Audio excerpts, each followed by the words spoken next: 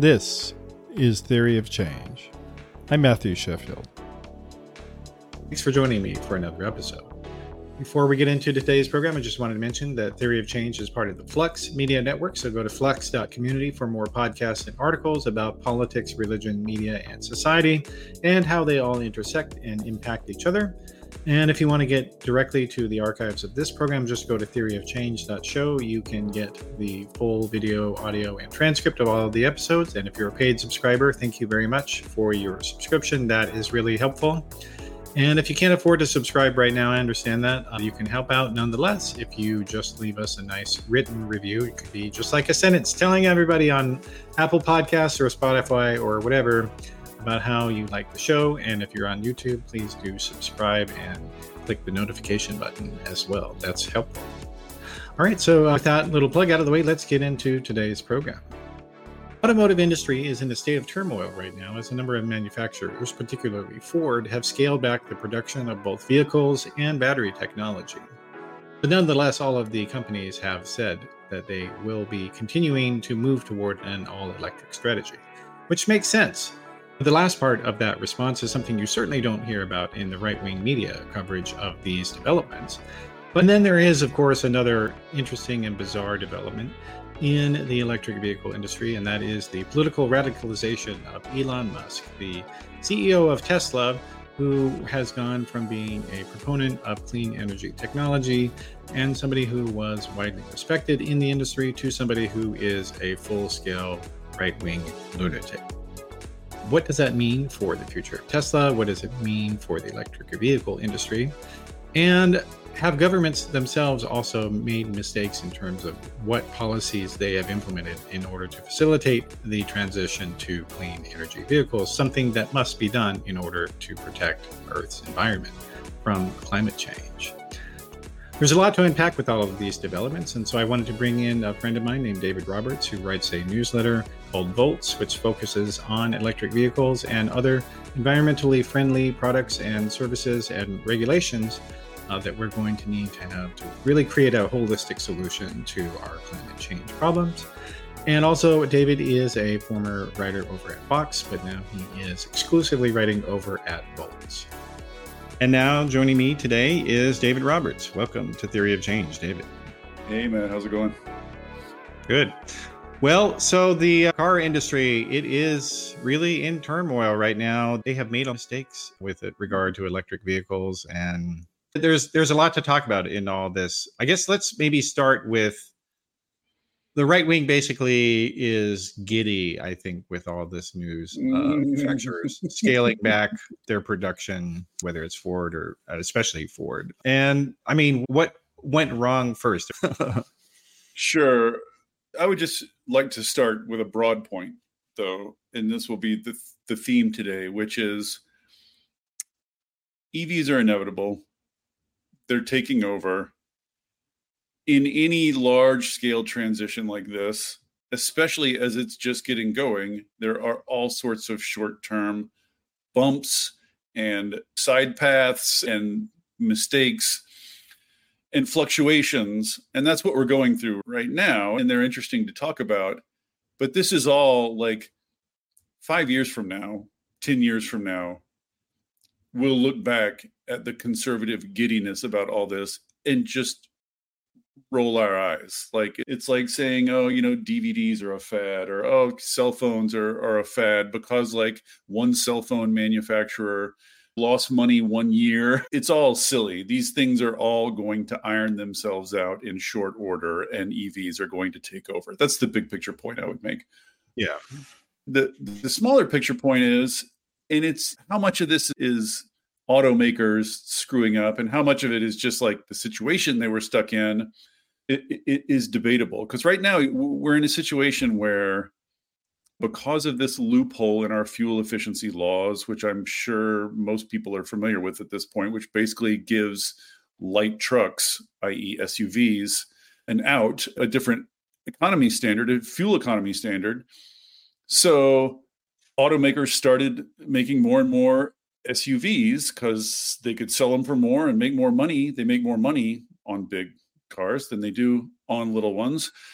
And they didn't have to make their big cars efficient like they had to make their little cars efficient. And so they've just been making more and more big SUVs.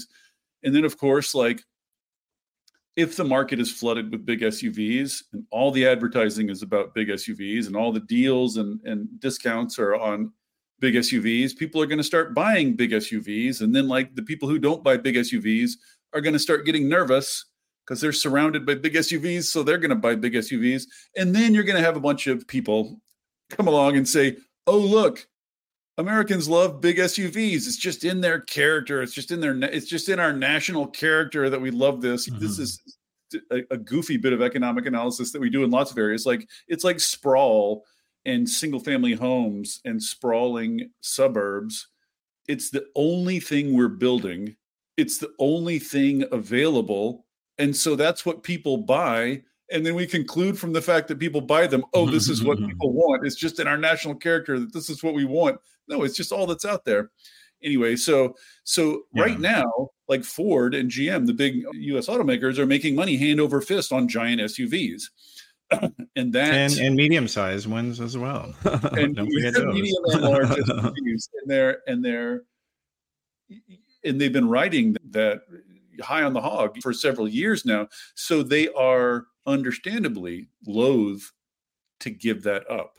And so what they've been trying to do is just make giant EV SUVs, make giant high-end expensive EV SUVs. And I think I get the exact number, something like right around $35,000 is the sort of midway point. That's about 50% of the market is below that. About 50% of the auto market is above that. And everything that's been made, almost without exception, except for like the Leaf and the Bolt, basically, are above that threshold. So half the market's been locked out. So that's a mistake.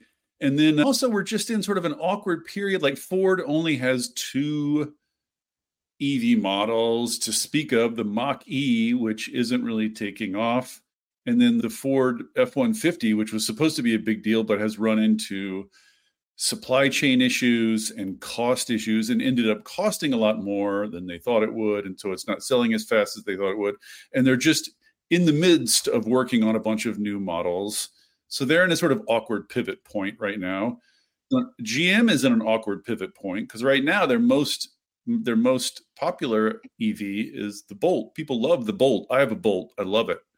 And that's just the little hatchback. It's like the only little hatchback EV available. So people are buying it. They tried to, they're trying right now to shift to a new battery platform called Ultium. That's going to be a much better battery with much better range. And all their new EVs are going to be built on that platform. The Bolt is built on the old platform. They tried to shut Bolt production down so they could pivot and focus on this new battery, and then everybody got super pissed, and like there was like a revolt, popular revolt. The only thing that was affordable, So they've been forced to keep making the Bolt, but anyway, like they're awkwardly in the midst of pivoting and just putting together new models. You know what I mean? It's just like a weird time in the market. Whereas, like, I think people should like pull the lens back, look at like in China, their EV manufacturers are offering like 30 to 50 different models, and there are chargers every couple of blocks. And it's just the idea that they're standardized. And they're standardized, and there are lots and lots of low cost models. Like there are models at every sort of point at every price point. So we're on our training wheels now, and our big automakers are scrambling to catch up. And this is like Toyota's big mistake too. Toyota, for some reason, clung to the dream of hydrogen cars for way longer than is sane or rational. I mean, people have been pounding the table trying to tell them hydrogen cars are going nowhere for literally decades, but they clung, and now they've kind of let that go. Now they're frantically trying to pivot to EVs, and their latest line is, well, it's going to be plug-in EVs are going to be the big thing, and they're still sort of resisting full battery electric.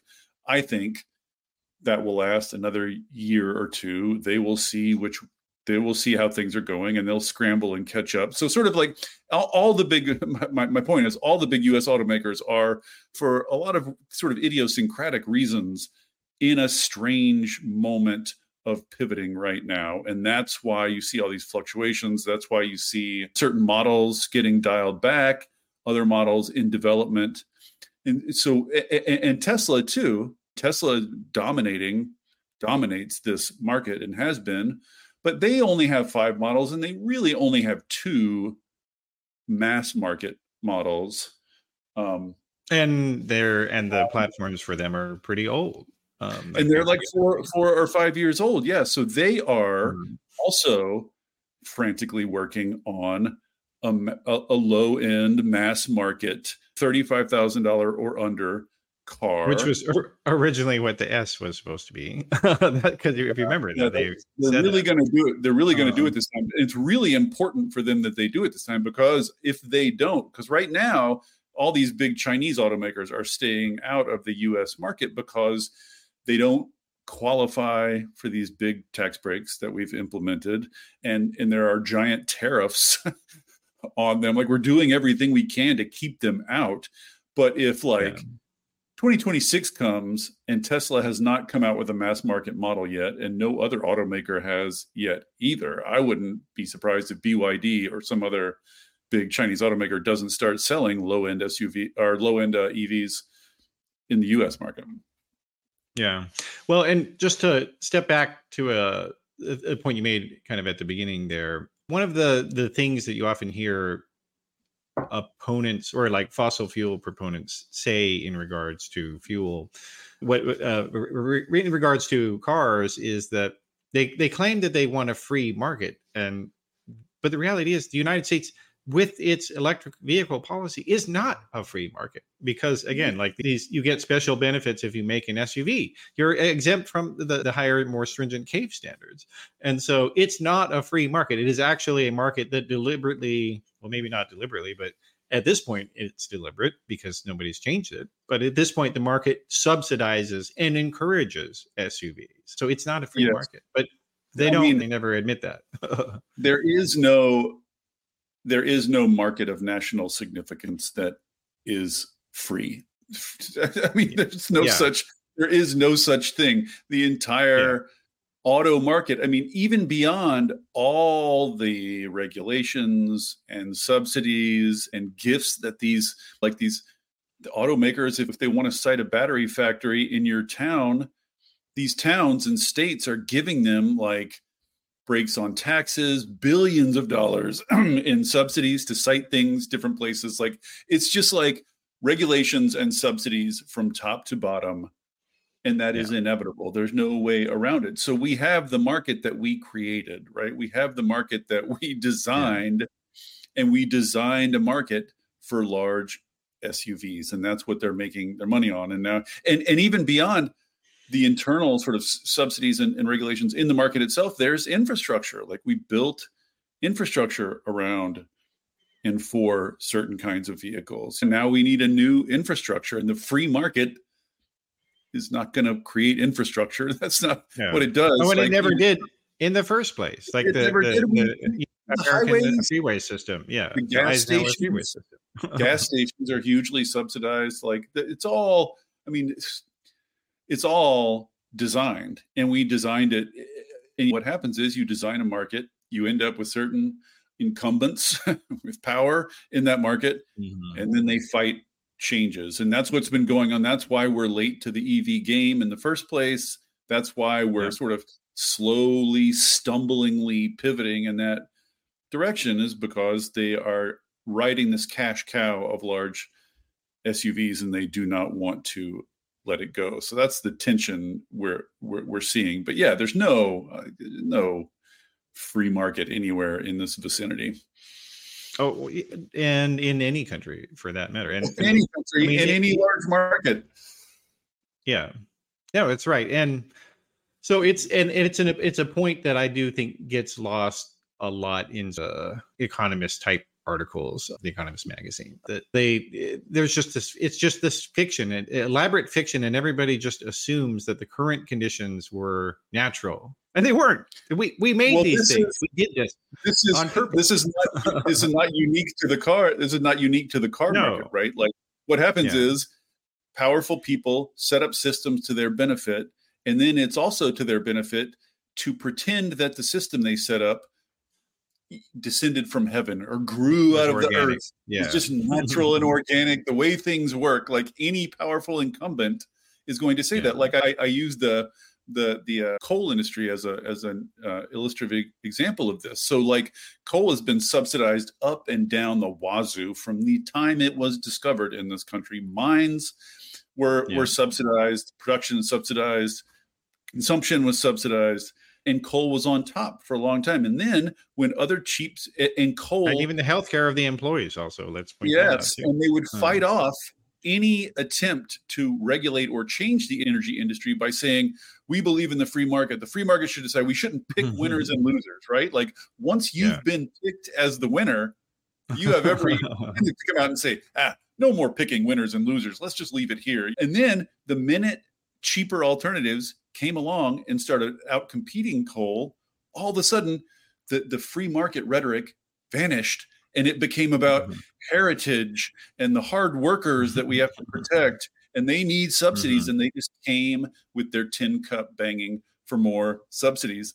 No one truly supports free markets. The idea of free markets is a disguise that incumbents use to obscure their privileges. It's just what I would say. And that's what's going on in energy. It's what's going on in EVs. But the flip I think people need to make, I think the sort of popular impression of this is you have a market, a free market just shaped by consumer demand, and then along come the lefties and the climate people and the do-gooders that want to come interfere in this market and pick winners and losers and distort, that's the word, right? Distort the market with their preferences.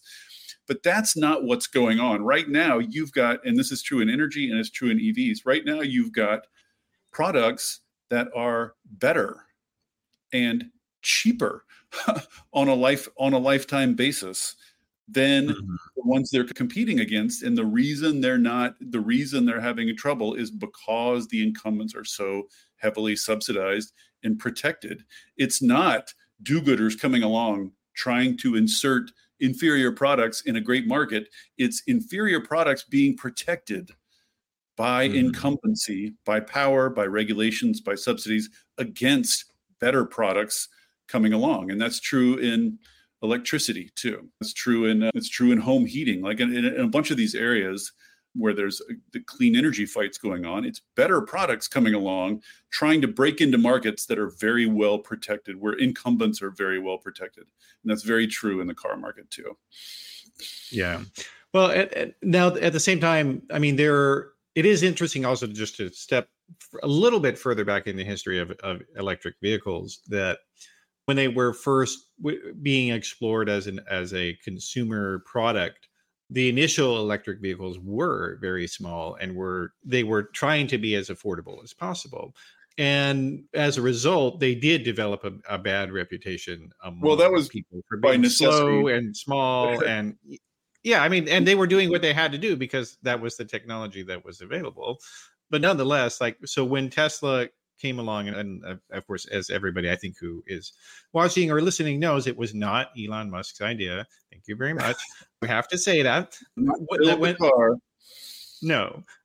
they did though was that idea did bring a different orientation to the electric vehicle market, which was to acknowledge the fact that when you have a engine that can generate instant torque, that can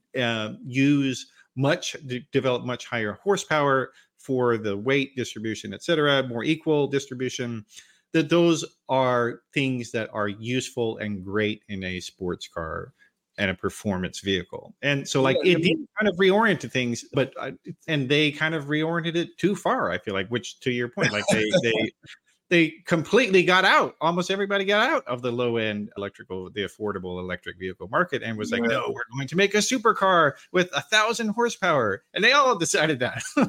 Yes. And now they wonder why they have problems getting into the truly big market of sales. I mean, I give all praise to Tesla for what they did, which is precisely what you say. And this is not, I mean, this is just because battery technology got better and better, right? I mean, the early EVs were like in the 1900s, like 1910. Like there's some fascinating history. There's sort of one of these sliding doors moments at the very beginning of the 20th century where electric cars were competing against gas cars.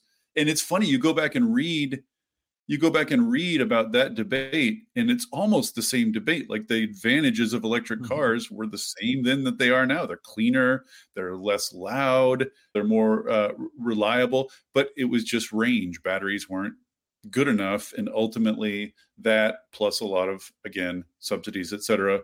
And so gas cars won. And so when EVs came back, like the 90s or whatever, it was again with very sort of underpowered batteries. And so you made these small cars that didn't go very far, didn't go very fast. So what Tesla did really is just take the improvements in battery technology, which have been lately rapid and mind-blowing, and just show US consumers like, no, you can do this with batteries now. You can go really, really fast. You can go really, really far with batteries. But as you say, I think a lot of people took the wrong lesson, which is like, oh, like there's this huge market in high-end luxury EVs. Let's all herd into that because that's where we can make our money. Because it's hard to make that you make more money on a big SUV. You don't make as much money with small electric cars. Like they're better for or a smaller ICE car for that. Better for they're better for everyone except the car companies. So so you need pressure to make them. But like we're rapidly, I mean, again, I emphasize over and over again, we're in a weird, awkward, we're like preteens in this market. So there's a lot of sort of awkward stuff that's going on that's going to work itself out. Like in short order, EVs will be able to go farther than gas cars. That's not far away. That's less than 5 years away. And then range is gone, right? And then charging is very difficult. And we're doing it poorly here in the US relative to Norway or China or other markets. But that's like the market logic of all these EVs profusing all over the place is going to drive charging. And in 5 years, like that's mostly going to have settled itself. You know what I mean? Like this stuff is short term. The range worries are short term. The charging worries are short term. Oh my God, it doesn't work in the cold. Like all that stuff, all this stuff is going to look silly within 5 years. We're going to figure out the batteries are getting better and better. Toyota is says they're coming out with a solid state battery that goes much farther, has much better range than existing batteries. So all like the range issues are going to disappear. The charging worries are going to disappear. And all of these sort of like the idea that these are deal breakers or some sort of substantial barrier in the way of this market is just silly. Like the market has overcome these barriers in other parts of the world and can easily do so here too. It's just a matter of time. So a lot of this is just noise, short-term noise. I just want to emphasize that over and over again. Yeah. Well, and the kind of rejection of these high-end electrical vehicles, that actually is a free market response. Because outside of this country where the manufacturers make and present smaller electric vehicles to consumers, they buy them. Yes, I mean, so imagine that. Insofar as I can't afford it is like a free market decision. Yeah, I don't have enough money. That's a free market decision. Yeah, like I mean, we could barely afford our Bolt. But in China, like again, like I just encourage people to read a few articles or go watch a few videos about the kinds and range of EVs available in China. It's not just that there's all different sizes of cars and all different sort of focuses of cars, is that the technology they're putting in the cars, like the cool thing about an EV is it's like an iPhone on wheels, right? And so it gets updated with new features the same way your iPhone does. Like this is something Tesla is doing already. Like the big updates in Teslas are mostly over the air, over Wi-Fi. It's mostly the sort of internal technology of the screen. And so the stuff they're doing in Chinese cars with stereo systems and voice recognition and all the different screens and technologies, they're just like way ahead of us. Like really cool stuff is coming that people have not seen in cars before. Like right now, we're just sort of like, I think to the average American, an EV is just a normal car, right? It's just a car you drive and it looks and basically operates like any other car. But the technological possibilities inside an EV are unlimited. And we're just scratching the surface of that stuff. Yeah. That's true. And but I do want to talk about hybrids, though, in this context, because the other thing, so I don't agree with Toyota's hydrogen fascination, but at the same time, giving it up. I think they've finally let go of the ghost. I think they seem to be. Yeah. Well, but in terms of hybrids, I think that they do have a point, especially in particular markets that are rural, in countries that have very little electrification, period. Like I think they're right about that for some markets to say that EVs cannot always be the answer. But of course, they need to be in the long term. But right now, they shouldn't be criticized, I think, for saying, look, hybrids are okay for some circumstances here. Well, let's distinguish here. There are hybrids like the original Prius, and then there are plug-in hybrids. Yeah, plug-in hybrids, I think, are going to be big and are big in other countries. Like we've seen in the last couple of years, sales numbers on what they call PHEVs, plug-in hybrid electric vehicles. Those numbers are starting to go up. And it is, I think, ultimately a temporary solution, right? It's a gap filler. And this is a car that will go all electric for a certain number of miles, excuse me, and then flip over to gas. And given that like 95% of car trips are 3 miles or less, despite what people seem to think, the vast majority of car trips are short and can be done all electric. And then you have the gas engine in there for your longer, or like if you're rural or whatever. So it is a good gap filler, and it is, I think, going to be big. Just the question is, how long, right? So if you're an automaker, how long is this gap going to exist? How long will it be before EVs and EV infrastructures are so ubiquitous that you just don't need this gap filler anymore? Is that going to be 3 years, 5 years, 10 years? Like swinging your production line around and designing several new models of car is no small thing. Takes a lot of time. So it's just it's all like, this is true in so many areas of clean energy. It's not a matter of what's going to happen. It's just a matter of speed. It's just a matter of how long do you think it's going to take? And that can make a very big difference in your short-term investment strategies and your short-term success as a business. Like these are not small things. Like societally, long-term, it's clear where we're going. But in these short-term fluctuations, so I think there is a big market for plug-in hybrid electric vehicles. Like we're considering one. We have a second vehicle that's on its last legs, and we have an EV. And we'd like a car that is capable of going on long road trips, and the EV charging infrastructure, especially once you get in the interior of the country, some areas, is not holding up yet. So we've thought about it, but I would just emphasize, this is not a resting place. Like PHEVs are not where we're going to end up.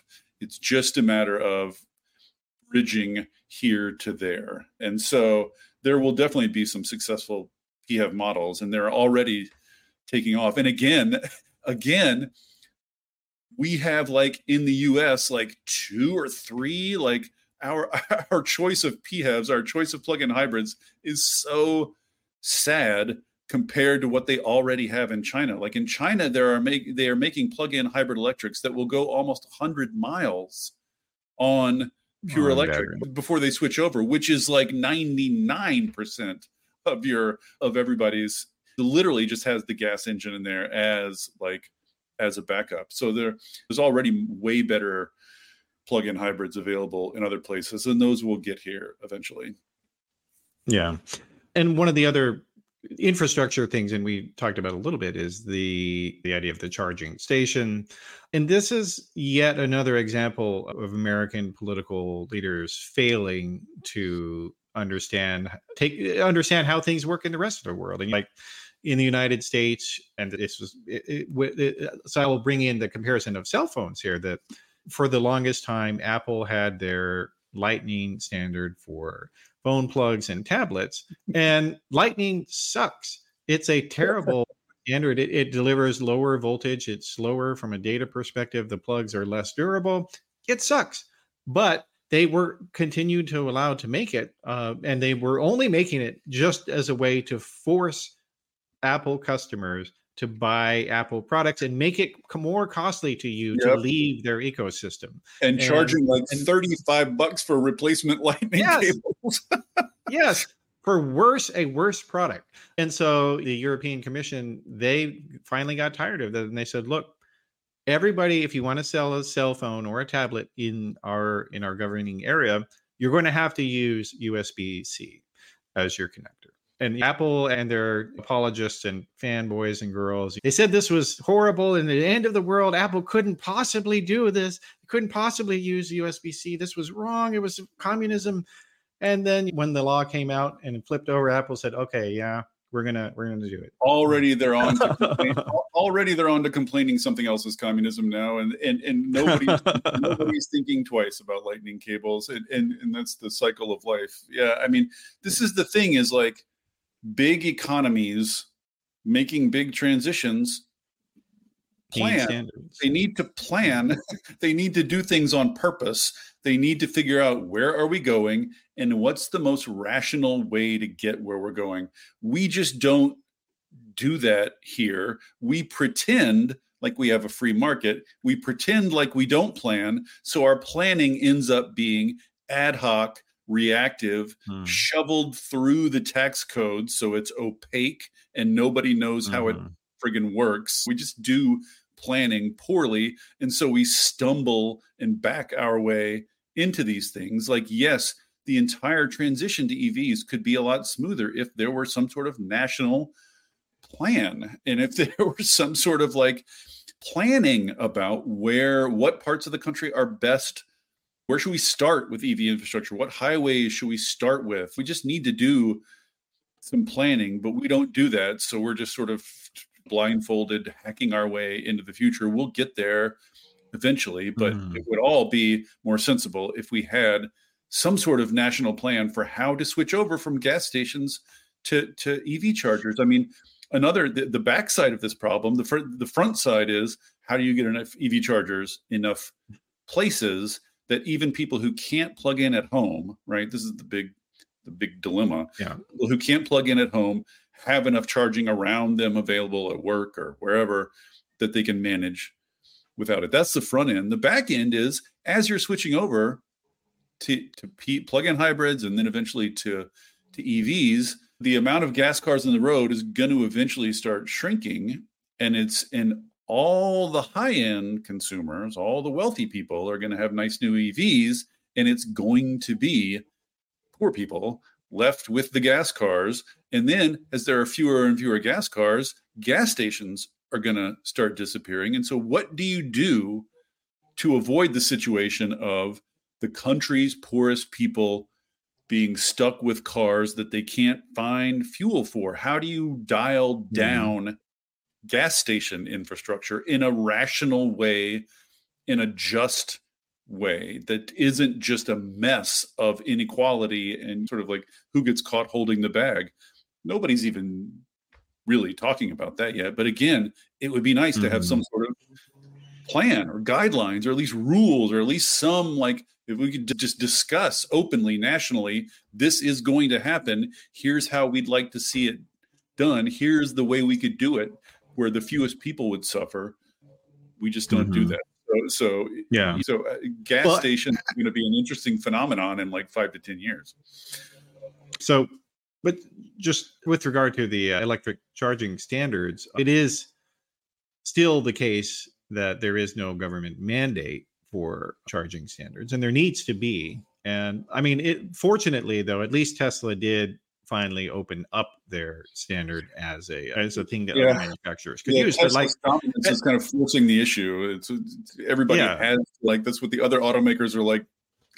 Fine, we have no choice. Like, they're such total market dominance that they effectively were able to force, their charging standard on everyone else, which is fine. You're right. We need a good one, and it doesn't matter that much which one it is. Yeah.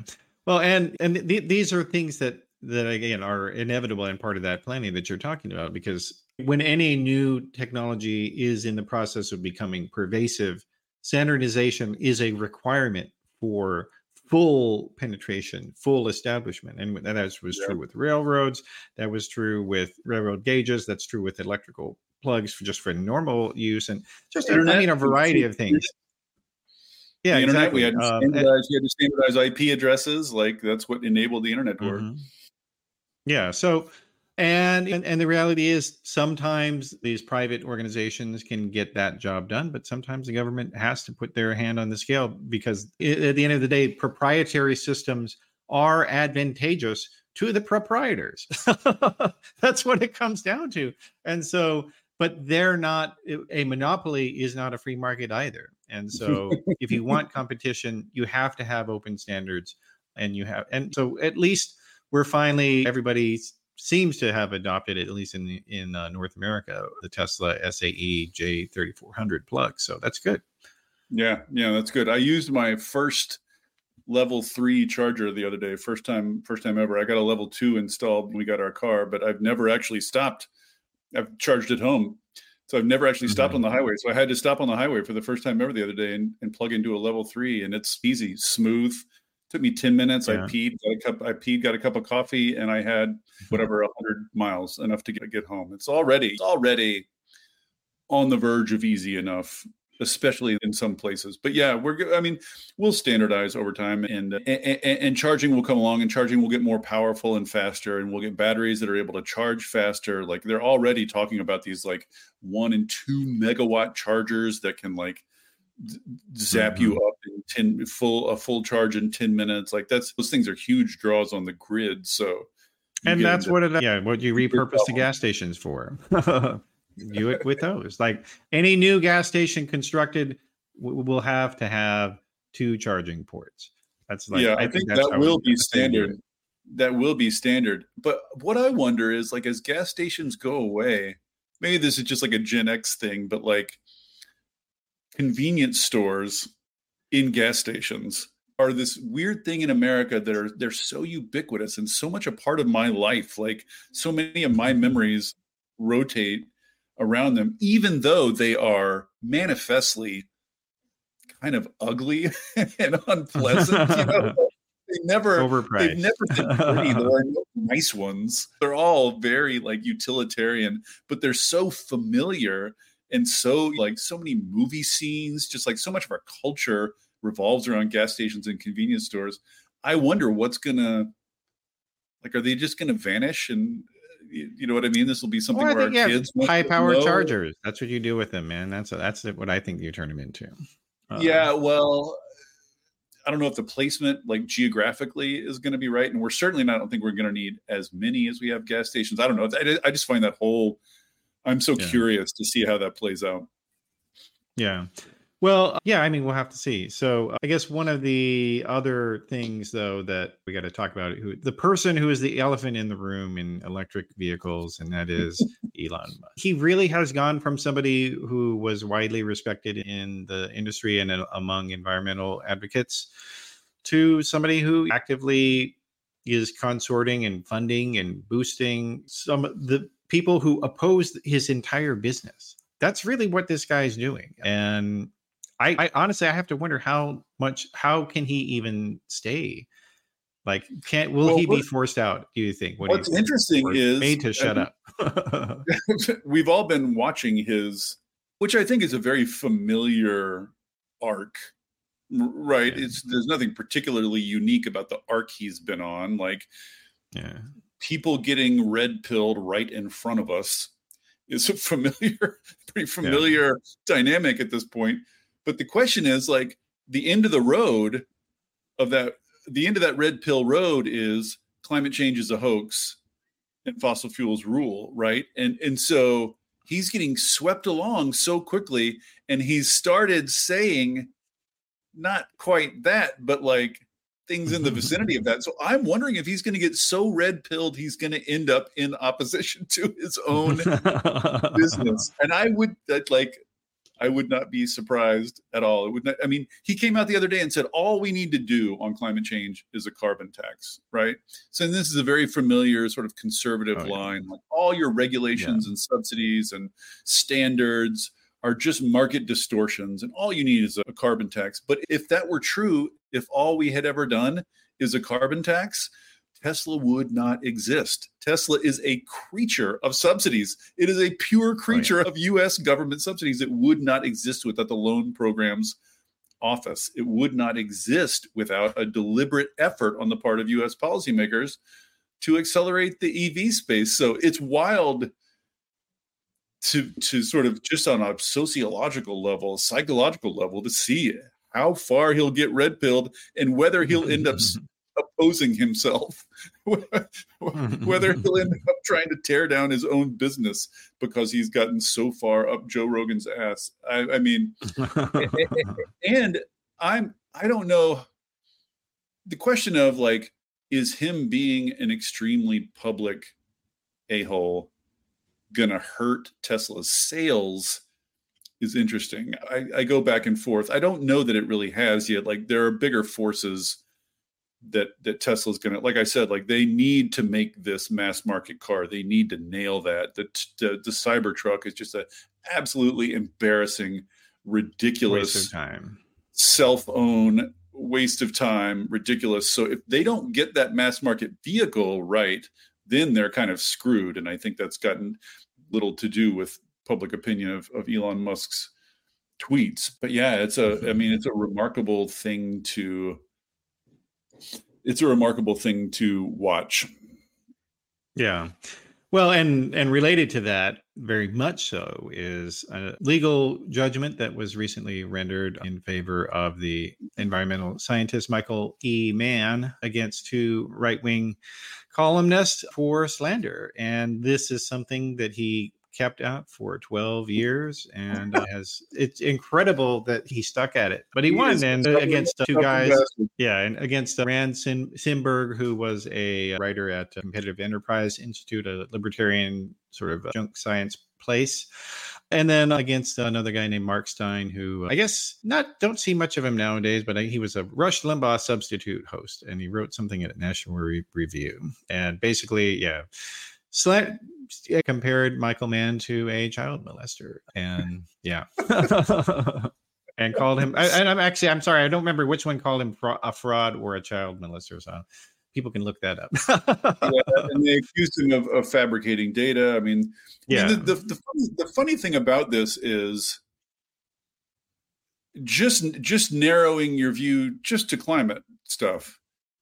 Mm-hmm. The right wing from Limbaugh on right-wing media has been nothing but a giant cascading torrent of lies and slander. That's all it's been. This is like you could go throw a rock at the internet 10 years ago and hit slander. Like it was constant and unending, and still is constant and unending. And I just think it's there's something funny and sort of quixotic about Michael Mann being such a cussed, stubborn guy that he's like, at least in this one instance, at least these guys, I am not letting this go. I am going to pursue this until there's some accountability. And this goes to show you, like, any one of that massive cascade of lies and slander, trying to get some accountability for it is a 12-year ordeal. And like that dude has been through a lot. He's been subject to a lot of harassment and all the usual threats and stuff from the right. And it's been financially difficult. And like, it was not easy for him. Like he really had to pursue this. And that just goes to show you, like, the massive asymmetry here, the massive asymmetry. You can just like lie and slander all like 1,000 times a day. And any one of those trying to get anyone any third party authority to come in and say definitively, yes, this was a lie and slander, takes 12 damn years. So like, it's just such a massive asymmetry. It's sort of disheartening. Like, I'm glad he won, but it's just like, it's such a pebble in a waterfall. You know what I mean? Yeah. Well, and actually, I had a previous episode for people who are watching or listening about how the tobacco industry kind of pioneered a lot of the tactics of disinformation that were later put to use on climate change and later on COVID as well. And I mean, like and this is yet another example, though, of how a lot of times people will on the right, or because there are so many people out there who call themselves moderates, but who are actually conservative. And they're very, very overrepresented among elite national media editors, I would say. They're conservative. They're not moderates. But what they have this. I call them reactivists. That's the term for it. Yeah. Well, they fetishize this idea of free markets. So they call it the marketplace of ideas. And they say that anything is up for debate.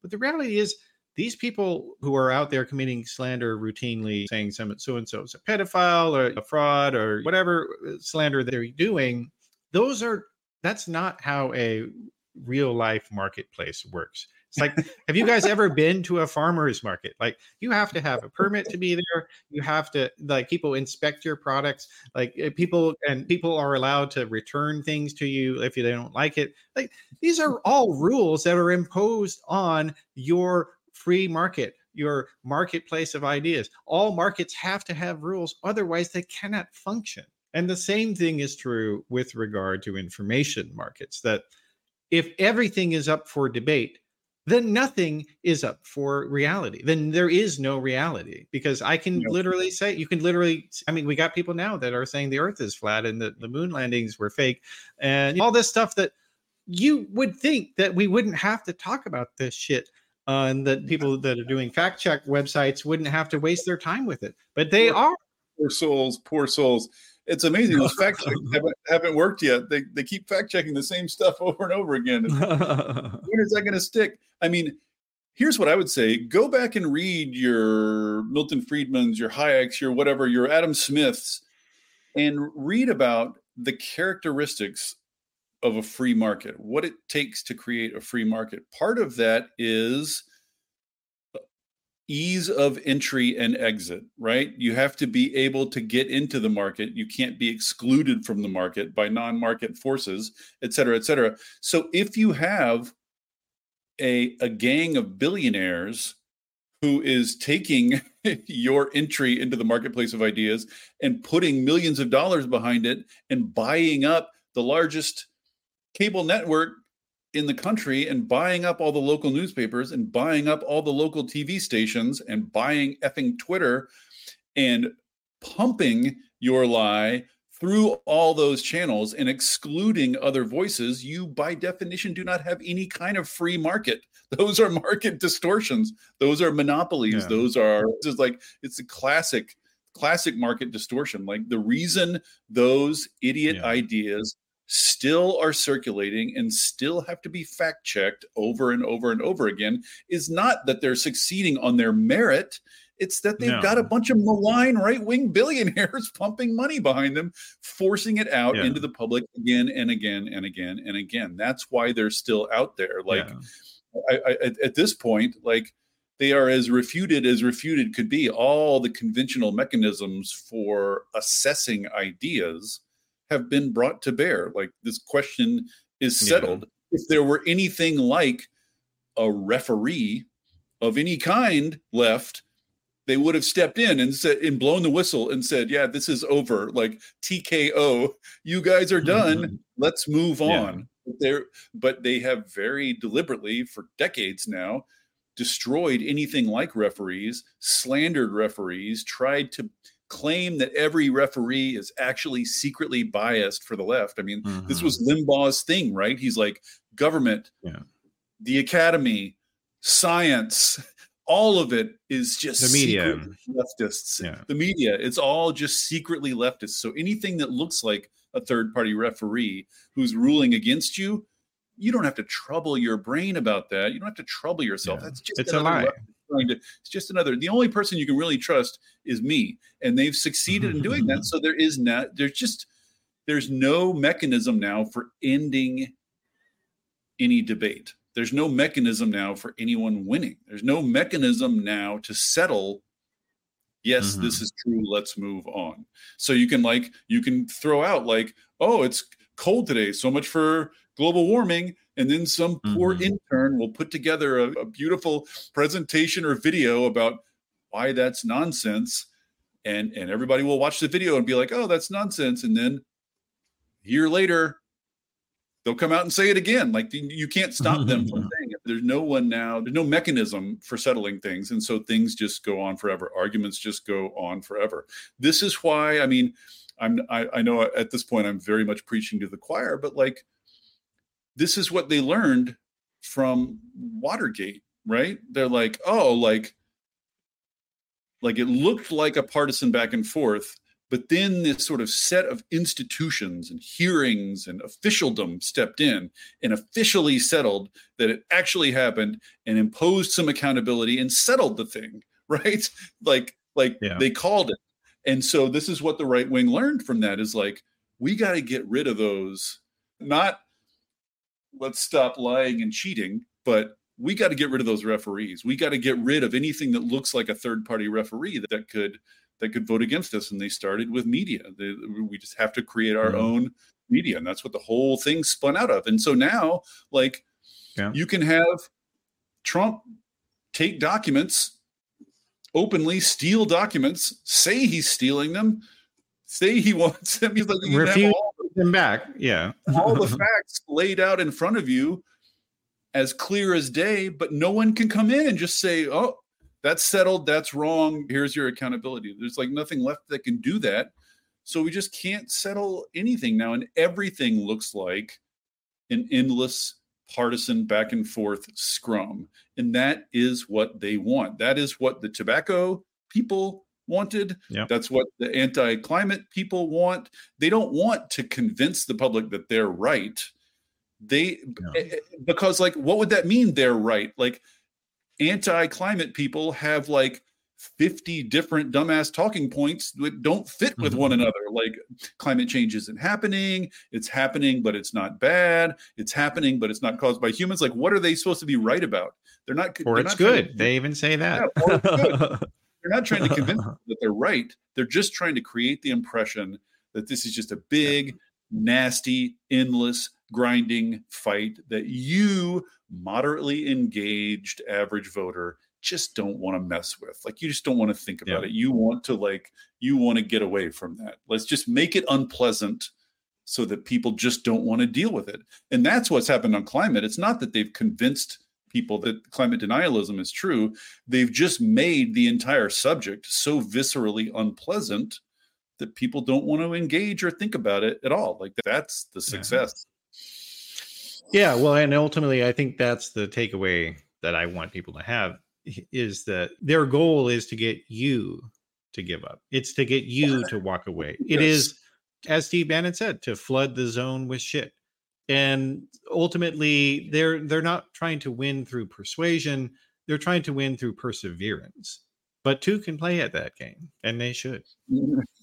Well, can they? Like, are there other Michael Manns out there? Like, he's such the rare exception. This is such the rare exception to see. That's why I said should. like, at this point, the only really institutions, like, this has been my experience of the Trump years. It's just like one institution after another, just incredibly disappointing, just failed to stand up, failed. Like, when their time came, they failed miserably. And like, pretty much the only institution left that is imposing any kind of accountability or establishing any clear factual record is the judiciary, is the courts. Like, they're the only ones now restraining Trump and the right, which is why the Federalist Society exists. It's precisely why they are going directly after the judiciary, because it's the last referee standing, and they want all referees gone. And that's what filling the judiciary with hacks like Eileen Cannon is all about,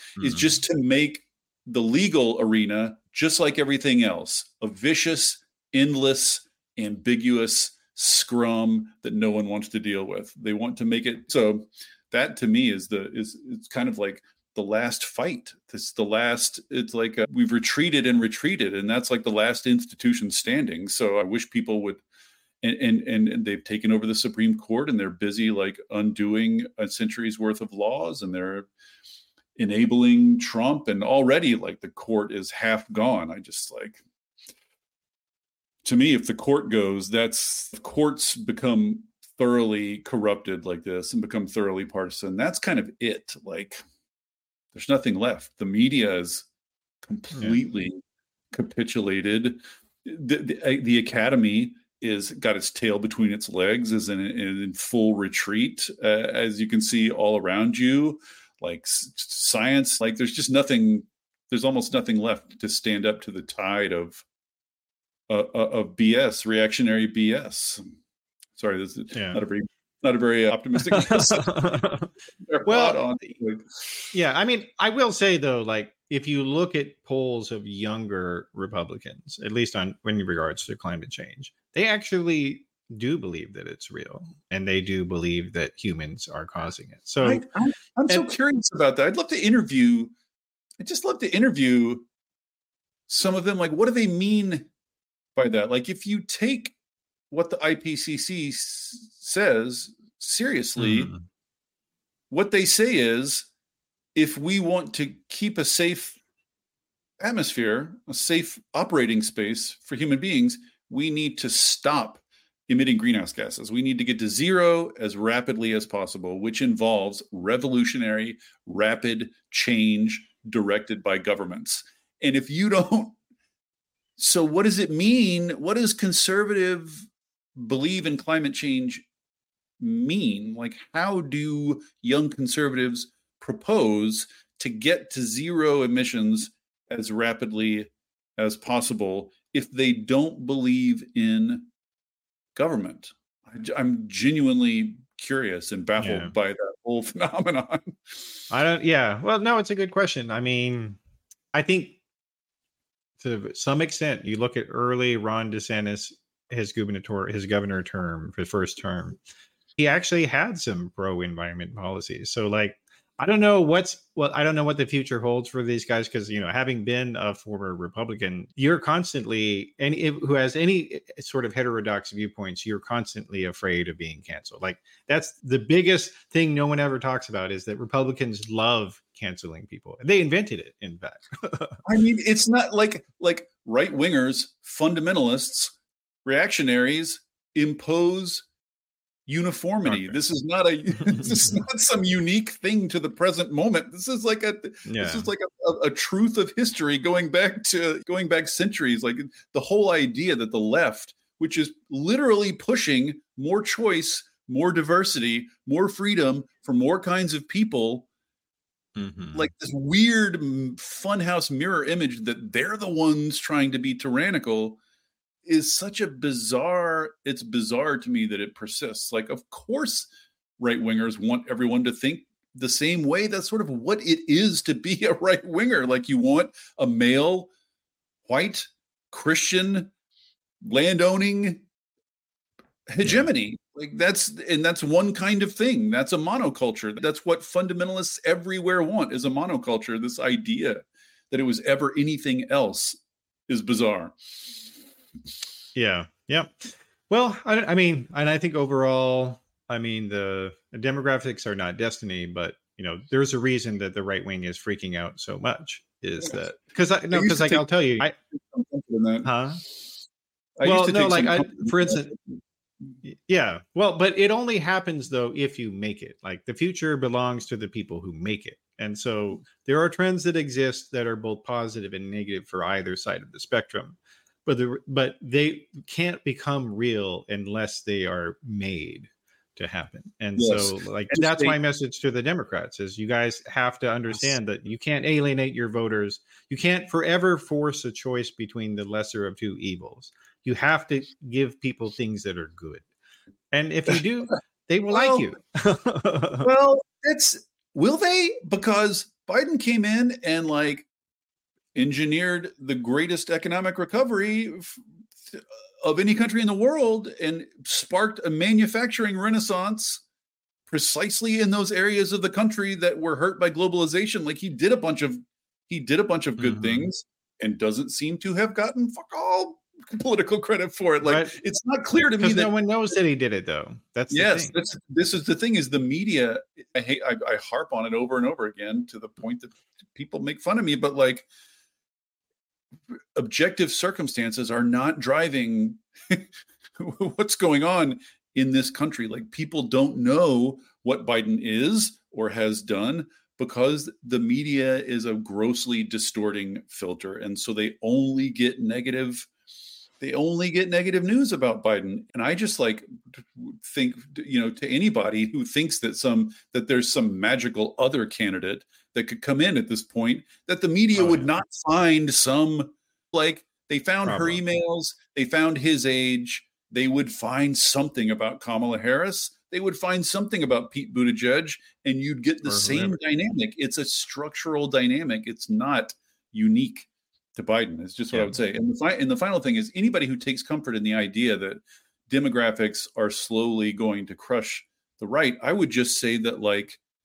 reactionary movements that are responding to their own perceived inevitable obsolescence have created some of the worst historical crimes in history. You know what I mean? Like a cornered, shrinking movement is extremely dangerous. Like it's maximally dangerous at the moment when it's maximally in peril. So like, I just think people need to boost their tragic imagination about what could happen in the next few years. I really think people do not appreciate how off the rails things could go when the sort of white male Christian establishment is in a panic about its reducing power and influence. They could make lots of really bad things happen. We should not feel any sense of comfort that like demographics are slowly but surely going against them. That's precisely when they're the most dangerous. No, it's true. And people need to keep in mind what's at stake and what could happen, because there is no bottom for the reactionary right. Like, I mean Trump's out there joking about the kind of shit that would literally start a world war. Like it sounds fantastical to even talk about it, but like the idea of a world war breaking out, of a nuclear exchange, like all of that is on the table if he wins. No tragedy is off the table if he wins. I just don't know if that's really sunk in. No, but I mean, I guess we can only do what we can do, right? We can only pod at the clouds. Well, I got clouds in the background here on our video feed, so there we go. All right, well, David, it's been a great conversation. So people can keep up with you on social platforms at Dr. Volts. That's Dr. Volts if you're listening, and then over on volts.wtf. So thanks for being here. Thanks a lot, Matt. All right, so that is the program for today. I appreciate everybody for joining us for the conversation. And if you want to get more, you can go to theoryofchange.show, where you can get the video, audio, and transcript of all the episodes. And if you're a paid subscribing member, thank you very much for your support. You are making this show possible. And then please do also visit us at flux.community. Theory of Change is part of the Flux Media Network. So go to flux.community for more podcasts and articles about politics, religion, media, philosophy, and technology, and how they all intersect. And I thank you very much for those who are signed up. You can support us that way. And if you are able to leave a review on Apple Podcasts or Spotify or somewhere else, that's very helpful as well. And I appreciate everybody for that. And if you want to subscribe on Patreon, we have an option for that if you are not a fan of Substack. So I appreciate everybody who is helping out, and we're going to spread the good word together. Thanks very much. I'll see you next time.